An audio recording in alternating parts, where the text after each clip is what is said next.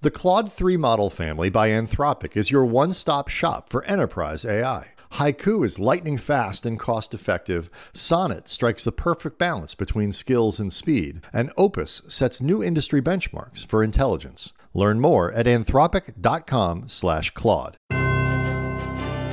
From the opinion pages of the Wall Street Journal, this is Free Expression with Jerry Baker. Hello and welcome to Free Expression with me, Jerry Baker, from the Wall Street Journal editorial page. Delighted you're joining us. If you're not already a subscriber, please do sign up wherever you get your podcasts. Over the next couple of weeks, I'm going to be taking a deeper look at the state of modern conservative thinking in America. Now, there's no doubt that the last decade has seen the fracturing of the political coalition built by Ronald Reagan in the 1980s that led the Republican Party and drove it for 30 years or more. That coalition, composed very broadly of business interests, evangelical Christians, and national security hawks, developed a governing philosophy that matched its respective interests: tax cuts and small government on the economy, social and culturally conservative approaches to issues such as abortion, and a very assertive and aggressive foreign policy. But disillusionment with the direction of the country in the last few years has seen that coalition fragment. At home, rising economic inequality and stagnation has cast doubt on the virtue of a single-minded, tax-cutting, pro-business approach. The advance of progressive ideology through the major institutions has radicalized social conservatives, and the failures associated with foreign policy interventionism, particularly in Iraq and Afghanistan, have discredited neoconservatives and revived an attraction to isolationism. 2015, Donald Trump came along and, channeling many of the frustrations voters felt with Republican leadership, wrested the party away from these groups and drove it in new directions. While Trump's politics remains singular and highly personal, his continuing appeal owes, at least in part, to his offering of a distinctly new form of populist conservatism. For some time, many conservatives have sought to rationalize and developed these new strands of conservatism to build a new governing philosophy. In our next episode, next week, we'll take a look at what this means for domestic policy, in economic and social policy especially. But this week, we're going to examine the emerging contours of a new conservative foreign policy.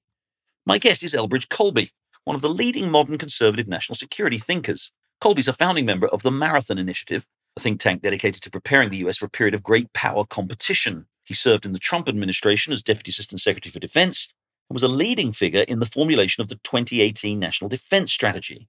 He's written widely on these matters, including a book entitled The Strategy of Denial: American Defense in an Age of Great Power Conflict, which the Wall Street Journal, no less, selected as one of the top 10 books of 2021. And Elbridge Colby joins me now. Bridge, thanks very much for joining Free Expression. Great to be with you, Jerry. So, a lot to talk about across. I want to talk about your book, and I want to talk about your overall take, obviously, on where US foreign policy, national security policy should be going. Let's start, if we may, with just a quote from an article you co-wrote in Time magazine quite recently, which I think sort of summarizes your point about US policy in an era of great power confrontation. You say it's vital to frame correctly what a conservative approach to US foreign policy should be. This is to put the interests of Americans, their security, freedom, and prosperity front and center. This doesn't mean disparaging the interests of others. To the contrary, it requires international collaboration, but it means forthrightly evaluating our foreign policy based on how it serves those concrete interests. Now, isn't that something that every patriotic American, everybody who wants to see America succeed in the world, isn't that the objective of everybody for US foreign policy? What is distinctive about the approach you think the US should be taking in this era of great power cooperation, putting America's interests front and center in a way that others aren't? Well, thanks, Jerry. I mean, I think it is sort of agreed to in theory, sort of superficially. Everybody eventually, in the course of making an argument for whatever their preferred foreign policy is, will say, and this is in Americans' interest. So for instance, you'll hear Tony Blinken perorate on the rules-based international order, and at some point he'll try to connect it to the American people's interests. But I think that's sort of, frankly, kind of lame, to be candid. And I think what's different is the term forthrightly, I think we used advisedly, which is to say, look, this is something more, and I think it's conservative. I don't think it's exclusively conservative, but I think the way conservative, sort of realistic look at the world is to say, look, I take care of my own issues first. That's my primary moral obligation. That's my responsibility as a fiduciary or a steward or whatever you want to use. And I'm going to look at that and I'm going to be unabashed about it. And there's nothing wrong with taking care of your family first, your community first, et cetera, and you help others where you can. I do think and it's certainly a different attitude than you see in official and sort of old guard established Washington sort of post-1991. I think the connection with Americans' concrete interests has become very attenuated at best. And the point that you make in the book, and you've made in several other pieces too, and I know you were very influential in shaping the defense strategy document back in 2018, is in a sense the debates we've had in foreign policy in the last 20 years to some extent have had the poles of kind of neoconservative intervention, remaking the world in America's likeness, the kind of, ideological zeal behind a lot of what went on in Iraq and Afghanistan to some extent, that on the one hand, and the kind of It's nothing to do with isolationism. On the other hand, we're not going to send a dime of American money and we're not going to lose a drop of American blood pursuing interests any other part of the world. Tell us, if you would, your conception sits between those two, doesn't it? In a very kind of a realist, traditional, almost traditional realist foreign policy approach. I think that's right. I think that's very well put, Jerry. And of course, the only thing in the middle of the road is roadkill. And but I think in this case, it's a sort of a happy medium, an Aristotelian medium, if you will, which is between the extremes. I think Washington establishment, our foreign policy since 1991, has been characterized by a kind of hubristic approach to foreign policy, an attempt to kind of transform and sort of pacify the whole world. And whether or not that's a noble aspiration, I don't think it was realistic, and thus it was not only unwise, but not really optimally moral. But at the same time, I think there's this sort of the old isolationism, and I think that term can be used as a slur sometimes, but so we'll use the term kind of strong restraint, basically pull back from the world. I do think that's naive. I think it's actually closer to libertarianism, which is to say get the heavy hand of the state or whatever, the power out of things, and things will naturally equilibrate in a positive way. And I just don't think that's how human nature works. I don't think that's how societies work. So I think, as you say, it's this middle course that says, look, grounded always in concretely. Let's try to be concrete and direct and in ways that are incredibly communicable to the American people. How is it that what we're talking about is practically in their interest? And my argument is colloquial realism. I'm not talking about some academic theory, but just, the basic idea, look, the world's a tough place. You got to take precautions. You got to be strong when you need to be, et cetera, but you shouldn't overdo it. That kind of attitude. And then so you look at the world that way, you say, by far the top challenge is China, which is to say it's 10 times the size of Russia. I mean, it's got an increasingly aggressive leader, so we don't even need to speculate about that. And the stakes are huge. And I think this, Jerry, is where the rubber meets the road and where the argument is often kind of falls, across the chasm a little bit is I think Americans' concrete interests are really, really, really going to be determined by who controls Asia. I mean, it sounds archaic, but I think that's ultimately what the Chinese are trying to pursue in the sense of a secure economic sphere. The stakes here are economic. If the Chinese do that, you can bet they are going to make our lives here in the United States and others in our allied countries a lot worse. Because why? They're going to make their country the top economy, the top universities, the top technology companies, the top military, the top source of information and news and media and opinion, et cetera. And that's going to be very bad for Americans. Doesn't mean we need to land on the shores of Fujian province and liberate China. I hate communism, but it doesn't mean we need to change their government. It does mean we need a balance of power. We need a situation in which Americans' freedoms and economic prosperity are secure from that kind of hegemonic influence and ultimately threat. One of the few areas where we have bipartisan agreement in this country is on this question of China. I think most people would agree with that characterization of China, of the Asia theater as the dominant theater for US foreign policy now in the next however many years, decade, half century, whatever, and that we've already entered a period of, call it Cold War 2.0 or whatever you want to call it. It's a period of rising tension between the US and China and the need for the US to deal with that effectively. But in practical terms, what does that mean? And are you being critical of what the US has done with regard to Russia in the last year, supporting Ukraine militarily and financially and with military support, with weapons and training and all the assistance it's given? But my question is, and largely on the grounds that China is the main threat, this is a distraction from China. Essentially, we've got to focus our resources, our attention and everything else on the China challenge, particularly Taiwan. And again, we can come to that. Why can't the US do both? Or, as someone like Neil Ferguson would put it, the US doesn't have a choice. The US can't say there's a strategic threat over there, but sorry, it's not the really big strategic threat that we're focused on, so we're not going to deal with it. Why isn't it right for the US to deal with the threat from Russia? Why is there a binary between the two? A couple things. First of all, I think Putin's invasion of the Ukraine was an abominable act, and the Ukrainian defense of their territory is a just act. I think we have a strong interest in Ukraine's ability to resist Russian invasion, but it's not our primary interest. And my friend Neil Ferguson, for whom I have just the highest respect, actually put it very well in his interview with Peter Robinson. He said we can't choose, but then immediately after, he said, well, as Bridge points out, we don't have enough to go around. Okay, so, I mean, Neil is a brilliant man, and I think if he were here with us, he actually can see the point, because Neil's point is we should be pursuing détente with China. Now, my view is we can get to détente once we've built up a position of strength. But the problem is power scarcity, and this, Jerry, is a crucial thing, and I would humbly submit to your colleagues at the Wall Street Journal op-ed page. I mean, I'm a big admirer of them, but they're not grappling with reality. I mean, people who for the last 10 or 15 years have been decrying too little spending on defense are now saying that we can do everything. That's just not accurate. Now, it doesn't mean that we can do nothing. And my position is not that we should do nothing in Ukraine. My position is Wall Street Journal's got a lot of readers and businesses. If you're going to meet your priority, you focus on your priority. It's a basic truism of successful executive management, right? And that's not what we're doing. Instead, we're saying we can walk and chew gum. Now, it's one thing for John Kirby and the Biden administration to say that because they think that, allies and UN resolutions are going to make a difference. It's really another thing for hawks to say that. It's been a big disappointment for me over the last year to be kind of alone on this point of we don't have enough to go around. And from people who have been saying that for years, not reckoning with the reality. And you mentioned the 2018 National Defense Strategy.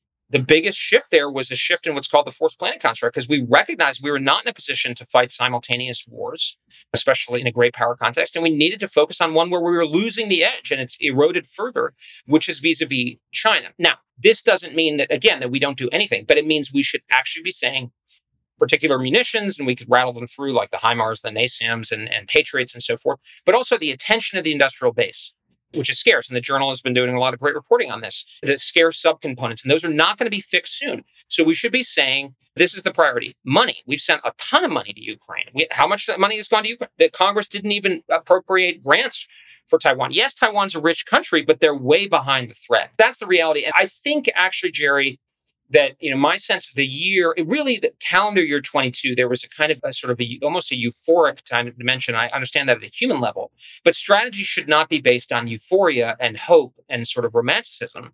Strategy should be based on reality and empirics. And I think now we're seeing, and the administration's making clear, the Ukrainians themselves are saying the offensive is not likely to do well. I hope it does do well.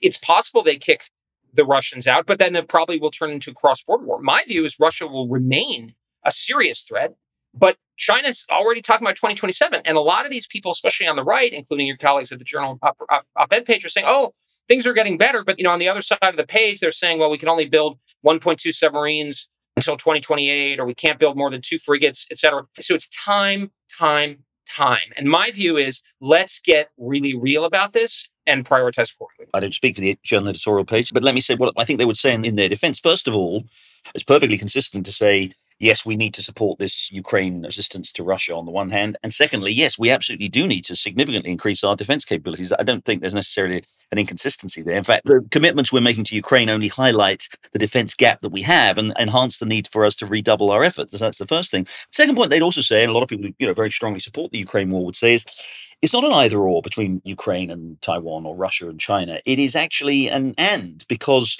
Russia is, as the two countries repeatedly demonstrate and declare, China's closest ally. They've committed themselves to this alliance without limits. Russia, Putin pretty well sought the approval of Xi Jinping, I think, before he certainly forewarned Xi Jinping about his invasion of Ukraine before it happened.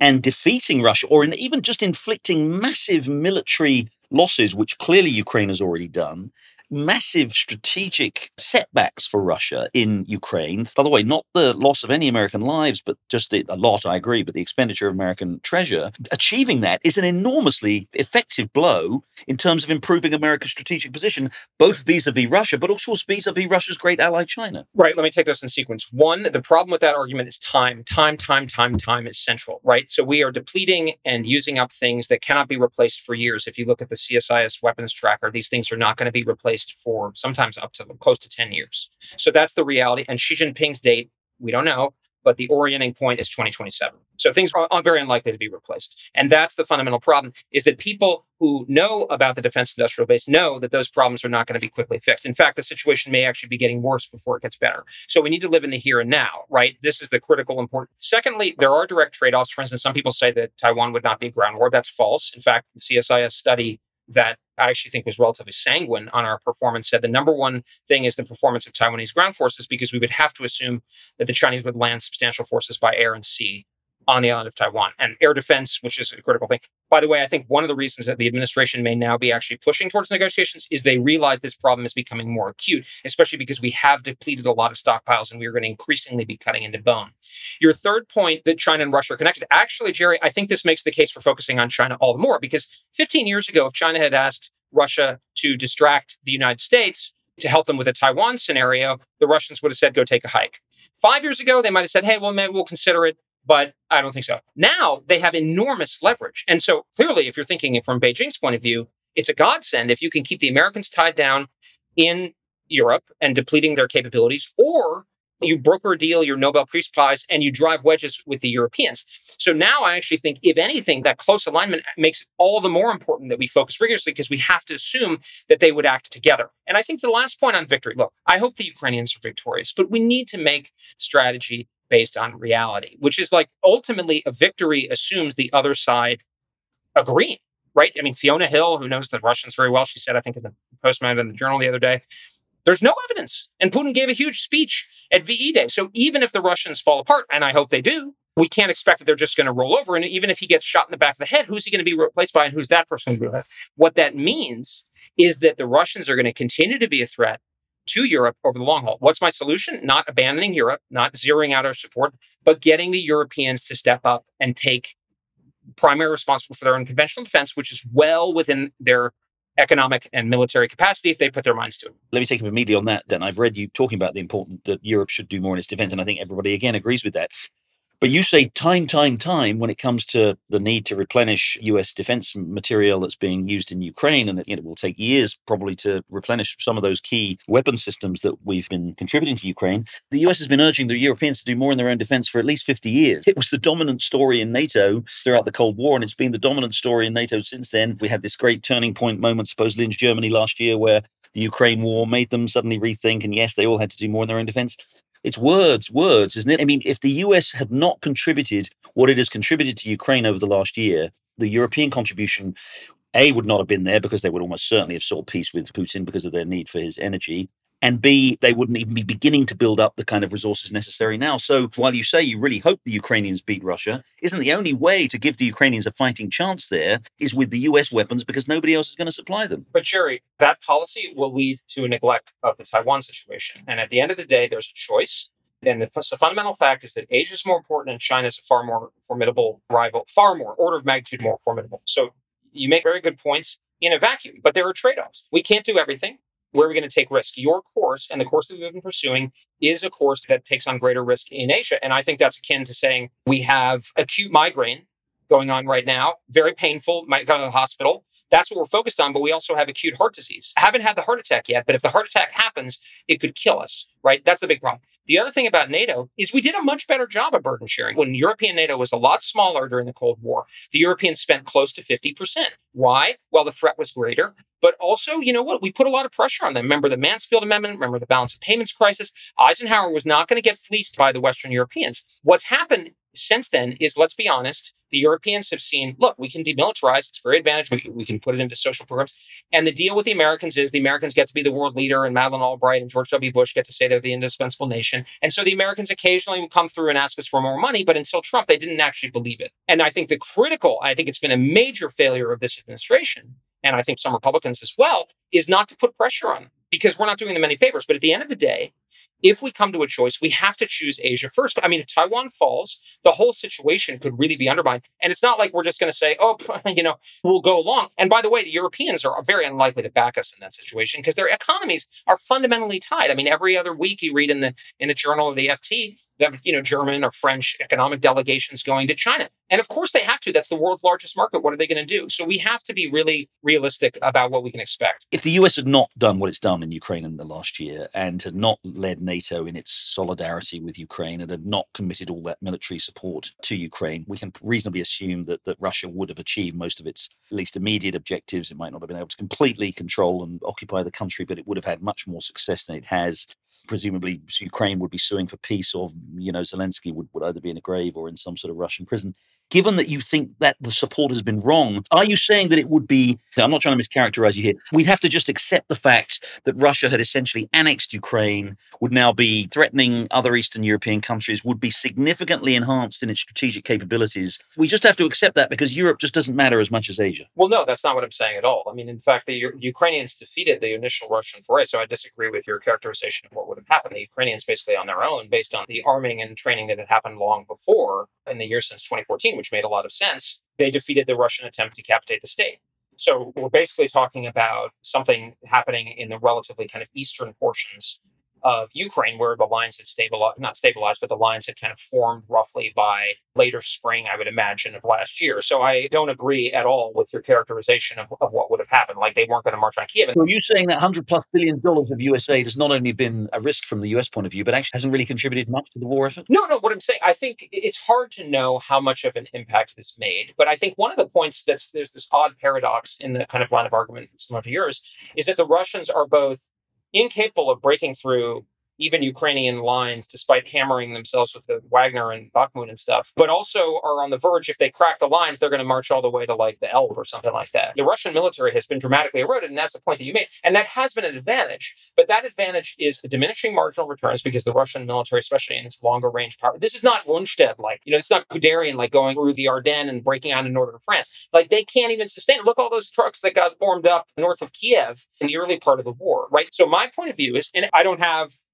teams of analysts working for me with classified information, et cetera. I'm making my based on open sources and what I can read. So I can't give you precise. But what I would have done is I would have said, we absolutely will zealously prioritize Taiwan. And if it ever comes in contrast, we're going to focus on Taiwan. And we are going to put a ton of pressure on Europe, particularly Germany, to step up and do what's right. And the administration has not done that at all. So I think actually what they've done wrong is the things that you're lauding, elements of it have been positive, but it's also completely taken the air out of any sense where Europe could actually really step up, because it's like, oh, the Americans are back. It's going to be the good old days. And yeah, they say they pivot to China, but it's never going to happen. That's what they actually think. We're going to take a break there. But when we come back, I'll have more with Elbridge Colby on the challenge from China and how the US should be facing it. Stay with us. This episode is brought to you by Charles Schwab. Decisions made in Washington can affect your portfolio every day, but what policy changes should investors be watching?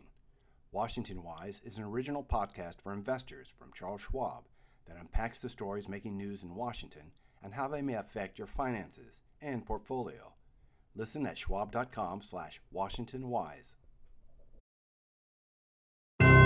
You're listening to Free Expression with Jerry Baker. Don't forget, you can listen to the latest episode anytime on your smart speaker. Just say, play the Opinion Free Expression podcast. Now, back to Jerry Baker. I'm back with Elbridge Colby, leading conservative foreign policy commentator, and we're talking about the threat from China and how the US should be dealing with it. What should the US be doing right now with regard to Taiwan? Taiwan is the obvious flashpoint in the US-China relationship. Dramatically greater urgency for making sure that there's a denial defense of Taiwan. And that means basically the ability to defeat a Chinese invasion of the island, because I think anything short of that is going to be too risky for China. They're not going to do it. If they're going to do it, one of the lessons of Ukraine, and Bill Burns has said the same thing, is don't mess around, go big or go home. Okay, if we can stop them from going big, then they will stay home, right? And my fear is that we are cutting it way too close. This is one of the things where we get into specifics and people tend their eyes glaze over. They think it's not important. But I would go back to the tried and truism. For want of a shoe, the kingdom was lost, right? That's kind of the thing. Again, to use the example of the Battle of France, it was a relatively kind of narrow breakthrough in the Ardennes that allowed the whole Anglo-French forces and Belgian forces to be rolled up, right? If you have relatively marginal breakthroughs in conventional forces or advantages, they can have major effects. So that's what I would do. And that means we would focus zealously, consistent, bearing in mind the limits of what our defense industrial base can do. Press the Taiwanese especially to dramatically step up their self-defense efforts. I think it's unconscionable that they're only spending 2.5% when they're next to like the first superpower to arise in the international peer superpower since the United States itself. It's the first peer economy of the United States in 150 years. And they're acting like it's no big deal. Much more pressure on Japan. At the same time, though, Jerry, and this is where I'm different, I would say, than a lot of Republicans, I agree with them a lot. I think there's a lot of peacocking. John Bolton is in the journal pages a lot. I think that's peacocking. Talking a big game, provocative, calling Xi Jinping Hitler or what have you without backing up, that's a really bad. If it's really Hitler, you better make sure that you're over-prepared, right? And so I would actually say, I'm actually supportive of some of the things like Neil and Graham Allison and even Kissinger are pointing to. So basically, we should be turning down the temperature rhetorically, but strengthening our position in a manifestly defensive way. So I think of it as speak softly and carry a big stick if we're going to go back to classical American realism. But aren't the Chinese much more likely to take a front or a fright at the big stick than to be pleased by the softened language? Isn't the risk here that if the US dramatically contributes to the hardening of Taiwan's defenses, that dramatically reduces the timescale in which China may be thinking they'll have to move very quickly before the risks of invading Taiwan are that much greater? So I appreciate there's a balance here, but isn't that the risk, that you actually provoke China into going early because they want to go before you've really done all you can to support Taiwan? Well, yes, that is unfortunately a dynamic. That was the dynamic that I had hoped that we would avoid when I was doing the national defense strategy, was to get ahead of the problem, that we could strengthen our position in the Pacific so much that we would not face this problem. Now we're in a situation where we have essentially two choices. We can strengthen our position. The Chinese would very seriously think that they may have a closing window of opportunity, which is a real problem. And we can try to mitigate it, but we can't solve it. The alternative is not really to do anything and then just be vulnerable to the Chinese, which I don't think is a prudent course of action. So I think the best we can do, again, is to speak softly and carry a big stick and really focus our military investments and capabilities and what we do with our allies on things that would matter for this fight. So actually, in a lot of ways, I think AUKUS is a positive achievement, but there's been a lot of attention. It's over the long haul. I actually think we need things that are much more in the next kind of 5 to 10 years that are just going to make it very difficult for the Chinese to effectuate this. And I think, my message to the Chinese is to say, look, this is not about dismembering China. I think some of the hot rhetoric on the CCP is ill-advised, and I hate communism, but that's not the point. We don't want to turn this any more into an existential cage match than we absolutely have to. And the second point is, look, if you're China, this is a cosmic roll of the dice. There are potentially enormous benefits involved. Absolutely. That is true.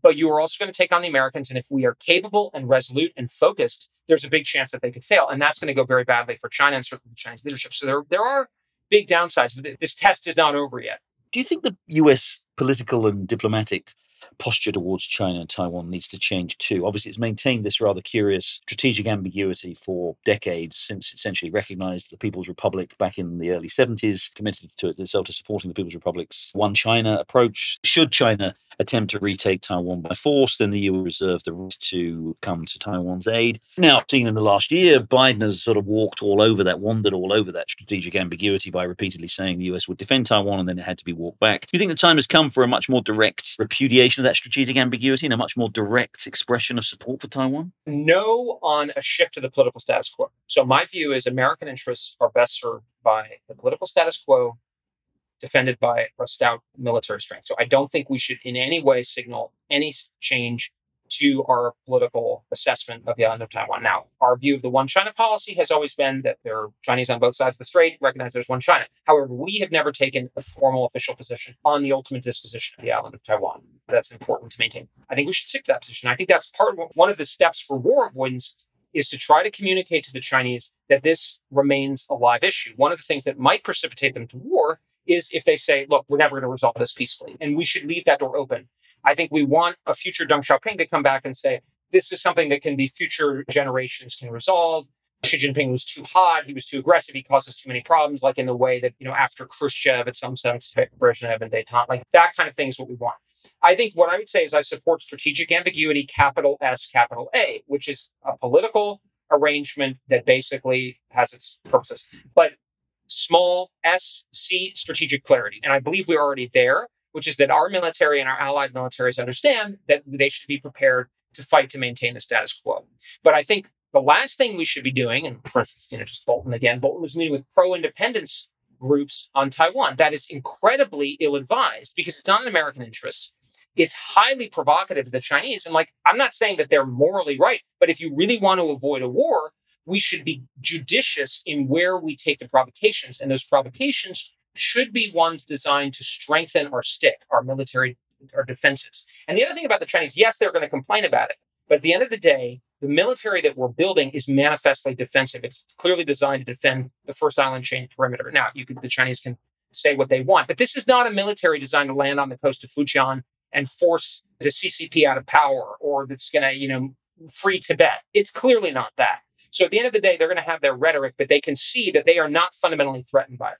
What message are we sending to the government and the people of Taiwan in this? Again, with your approach, you're sort of stepping up of Taiwan's defenses in the way that you describe, diplomatically, carefully, but without provoking the Chinese in the ways that you talk about. But are we not essentially, in doing this, shifting further in this direction that you favor, giving the Taiwanese an implicit guarantee, engaging in a military guarantee that if they were to be attacked, then not only do they obviously have US missile systems and US warplanes and everything else, but actually the full capabilities of the US Pacific Command would be brought to bear to help them defend themselves. Aren't we essentially sending them that message if we go down this route? It's sort of emboldening them, you mean? Yeah. And again, pushing us more away from strategic ambiguity because it gives us a moral obligation. I mean, the more tell the Taiwanese, you defend yourselves, and then greater the moral obligation it places on us, surely, to come to their defense if and when they are attacked. Well, just on the specifics, I mean, I think if they declare independence, they should understand that's the most likely way to get us not to come to their defense. Like, we'll make our decision based on what parameters, but they should not declare independence, in my view, or get close to it. And actually, in credit to President Tsai and her administration, they have not done that. Now, I don't know about future DPP administrations, but I think that's important that we communicate that. We are not supporting Taiwan independence.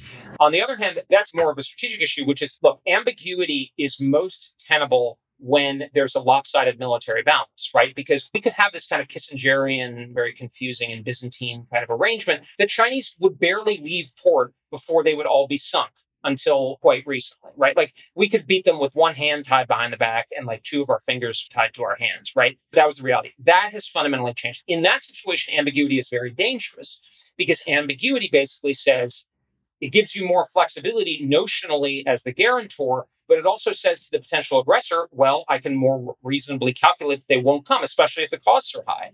This half-pregnant idea, and this is why you've seen, like in the Cold War, why we have gone over time in these kinds of situations to sharp lines. So my view is it's worth defending Taiwan. It's natural. It's critical in the first island chain. It plays to our advantages as a military and society power, which is aerospace and maritime and high technology power. On the other hand, Jerry, if we continue in the kind of attitude where people think we can do everything all over the place, we're moving into the position where we may not be able to substantiate that commitment. And in that context, if we go back to the first principles of what this is for, we cannot break our spear in the defense of Taiwan. I mean, my favorite example of this is, we all love Churchill, right? Now, Churchill wanted to send more Spitfires and Hurricanes at the French request in the Battle of France in 1940. But the RAF said, if you do that, we can't defend the home islands. We risk getting in that situation, both because of our own, I would say, hubris and unwillingness to reckon with reality, but also because of the Taiwanese lassitude. I mean, they should look like Israel, or at minimum Finland. And that's not where they are. And that's very, very, very dangerous. Do you think the American people would, if necessary, support sending their sons and daughters to fight for, and again, if necessary, die for the defense of Taiwan? Given everything that we've seen with regard to misadventures overseas in the last 20 years, where I entirely agree with you on the mistakes that have been made, given what that's done to the way in which Americans view foreign engagements, is Taiwan such a vital part of American strategic defense that American people would support military action, which could result in the loss of many, many, many American lives? I don't know, Jerry. And people sometimes say, oh, if you don't support Ukraine, are you sure they're going to support Taiwan? And I say, no, I don't know. And that's why I'm out there making this case all the time, because the best thing is what we did in the Cold War in Europe, which was to deter the war. And nobody knows. I mean, Ronald Reagan and others said afterwards that we never would have used nuclear weapons first, but it was sufficiently effective to keep the Soviets from invading Western Europe. Like, did it make sense to lose American cities to save West Germany and Denmark? Not really. But it was a sufficiently convincing strategy to deter them. That is what we want. And I think, in a way, it may not really be up to us, because I think the Chinese are already anticipating that we would come to Taiwan's defense. And so they're likely to attack us preemptively, and also our allies. And this is the key thing. It's not about Taiwan. If it were just about Taiwan, we might have a different strategy. It's about the whole position in Asia. And that's not like some geopolitical playing a game of risk or something. That's like, who's the master of the world's largest economic area? Because if the Chinese defeat us in the Western Pacific, well, what's the Philippines going to do? Are Americans more willing to defend the Philippines than Taiwan? I don't think it's like, it's 6 of one, half dozen of the other, right? And in that context, it's going to be a lot harder to defend those situations, because it's like, if you've lost, pick your example, you're in a weaker position. So my view is we're best off holding the line where it is and being so strong and focused, but also restrained at the same time that the other guy never tries it. That's, Jerry, I think, kind of core message, especially to like this walk in Shigama. Why are we taking the risk? Because like these people, Xi Jinping is manifestly preparing for war. And he is a brutal and ruthless guy who has purged his whole opposition. The China hands would say, well, he thinks that we're strangling him. Yes, he thinks he's acting defensively. That is like the worst point. It's like not like we could just like throw him a couple of coins and he'd be satisfied. No. He thinks we're strangling him. And he thinks this is existential. So shouldn't you be like not even getting close to the edge of the cliff? And people, we'll give the Ukrainians this, and then we'll bomb Iran and its nuclear program, and then we'll do this new stuff in Venezuela. Are you crazy?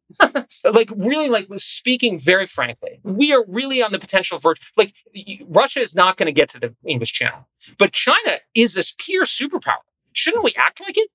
setting aside Taiwan for the moment, the broader US-China competition, the tension there, how do you see that? Again, I agree, Taiwan is obviously the most important flashpoint, and maybe if we do what you're describing, we can avoid outright conflict or confrontation with China. But the larger strategic challenge of a rising China, you've described it very well, much greater military capability than it had 30 years ago, extraordinary economic growth. It's by, many measures as big as the US, may get larger, classic rising power, stable power situation. One particular question to you is, how does the US navigate that given the economic integration of those two countries? I'm sorry to be very prolix, but when US companies left Russia after the invasion of Ukraine, it was a minor blip in their finances, right? That my favorite statistic is Starbucks, I think, had 200 stores in Russia. Starbucks, I think, there's something like 6,000 or 7,000 stores in China. That's just one small, colorful example. The US and Chinese economies, financially, capital markets, manufacturing, in services trade, are incredibly tightly intertwined. How does that play into this intensifying strategic competition that we're likely to see over the next 5 or 10 years? It's a great point, Jerry, and actually one where I have a little bit of a heterodox view. Actually, I'm more sanguine about trade than many, and the reason is because, and this is kind of comes from my sort of realist viewpoint, I actually think it's very difficult to turn economic leverage via things like sanctions into sort of what I would call decisive political outcomes, like if you want a country to give up its independence, or even like its WMD program, putative WMD program in the case of Saddam Hussein or Cuba or North Korea, right? So that's been bad news for us. Bad news, the Russians are not changing their behavior based on our economic sanctions. But it's also good news in the sense that I actually think China will find it very difficult to bring other countries to its will in a really meaningful way through economic sanctions. We're already seeing, and the journal has been reporting a lot about this very ably over the last few years, where they're having difficulties. For instance, like BRI projects, there's resistance, Ecuador, even places like Kenya and Sri Lanka. By the way, they seem to want to make money off of these things. Look at their lending in the development context where they're expecting to get paid back. So that's the good news. Bad news is that it makes the military balance all the more salient because it becomes more attractive. But if we get the military balance right, I actually think that we can have a fair degree of economic engagement. Now, I would welcome and defer to my good friend Oren Cass and others if they were saying we should decouple for other reasons. Like, that's totally fine. But from a strategic point of view, the point is to be able to give us the autonomy and the basis to make decisions on our own terms. And if we can then decide the degree of decoupling, from a strategic point of view, I think if we're basically like not relying on them on like semiconductors and pharmaceuticals and antibiotics, that kind of thing, then I think we should be okay. And we've seen this repeatedly. Cut off pineapple imports from Taiwan. What do the Taiwanese do? Well, now the Taiwanese are more anti-China. Similar in the Philippines, similar in Japan with the rare earths. Look at Australia, nobly standing up against a country to which it's like really dependent as an exporter. So I think market participants need to be realistic and say there's a very militarily significant crisis if we're lucky, God forbid. So you take your risk. You should put a serious risk premium. And by the way, you don't even need to worry about that because apparently the Chinese are like preventing you from getting accurate information. So final question, Bridget, but I want to just turn it quickly to the politics. You served in the Trump administration at the Pentagon.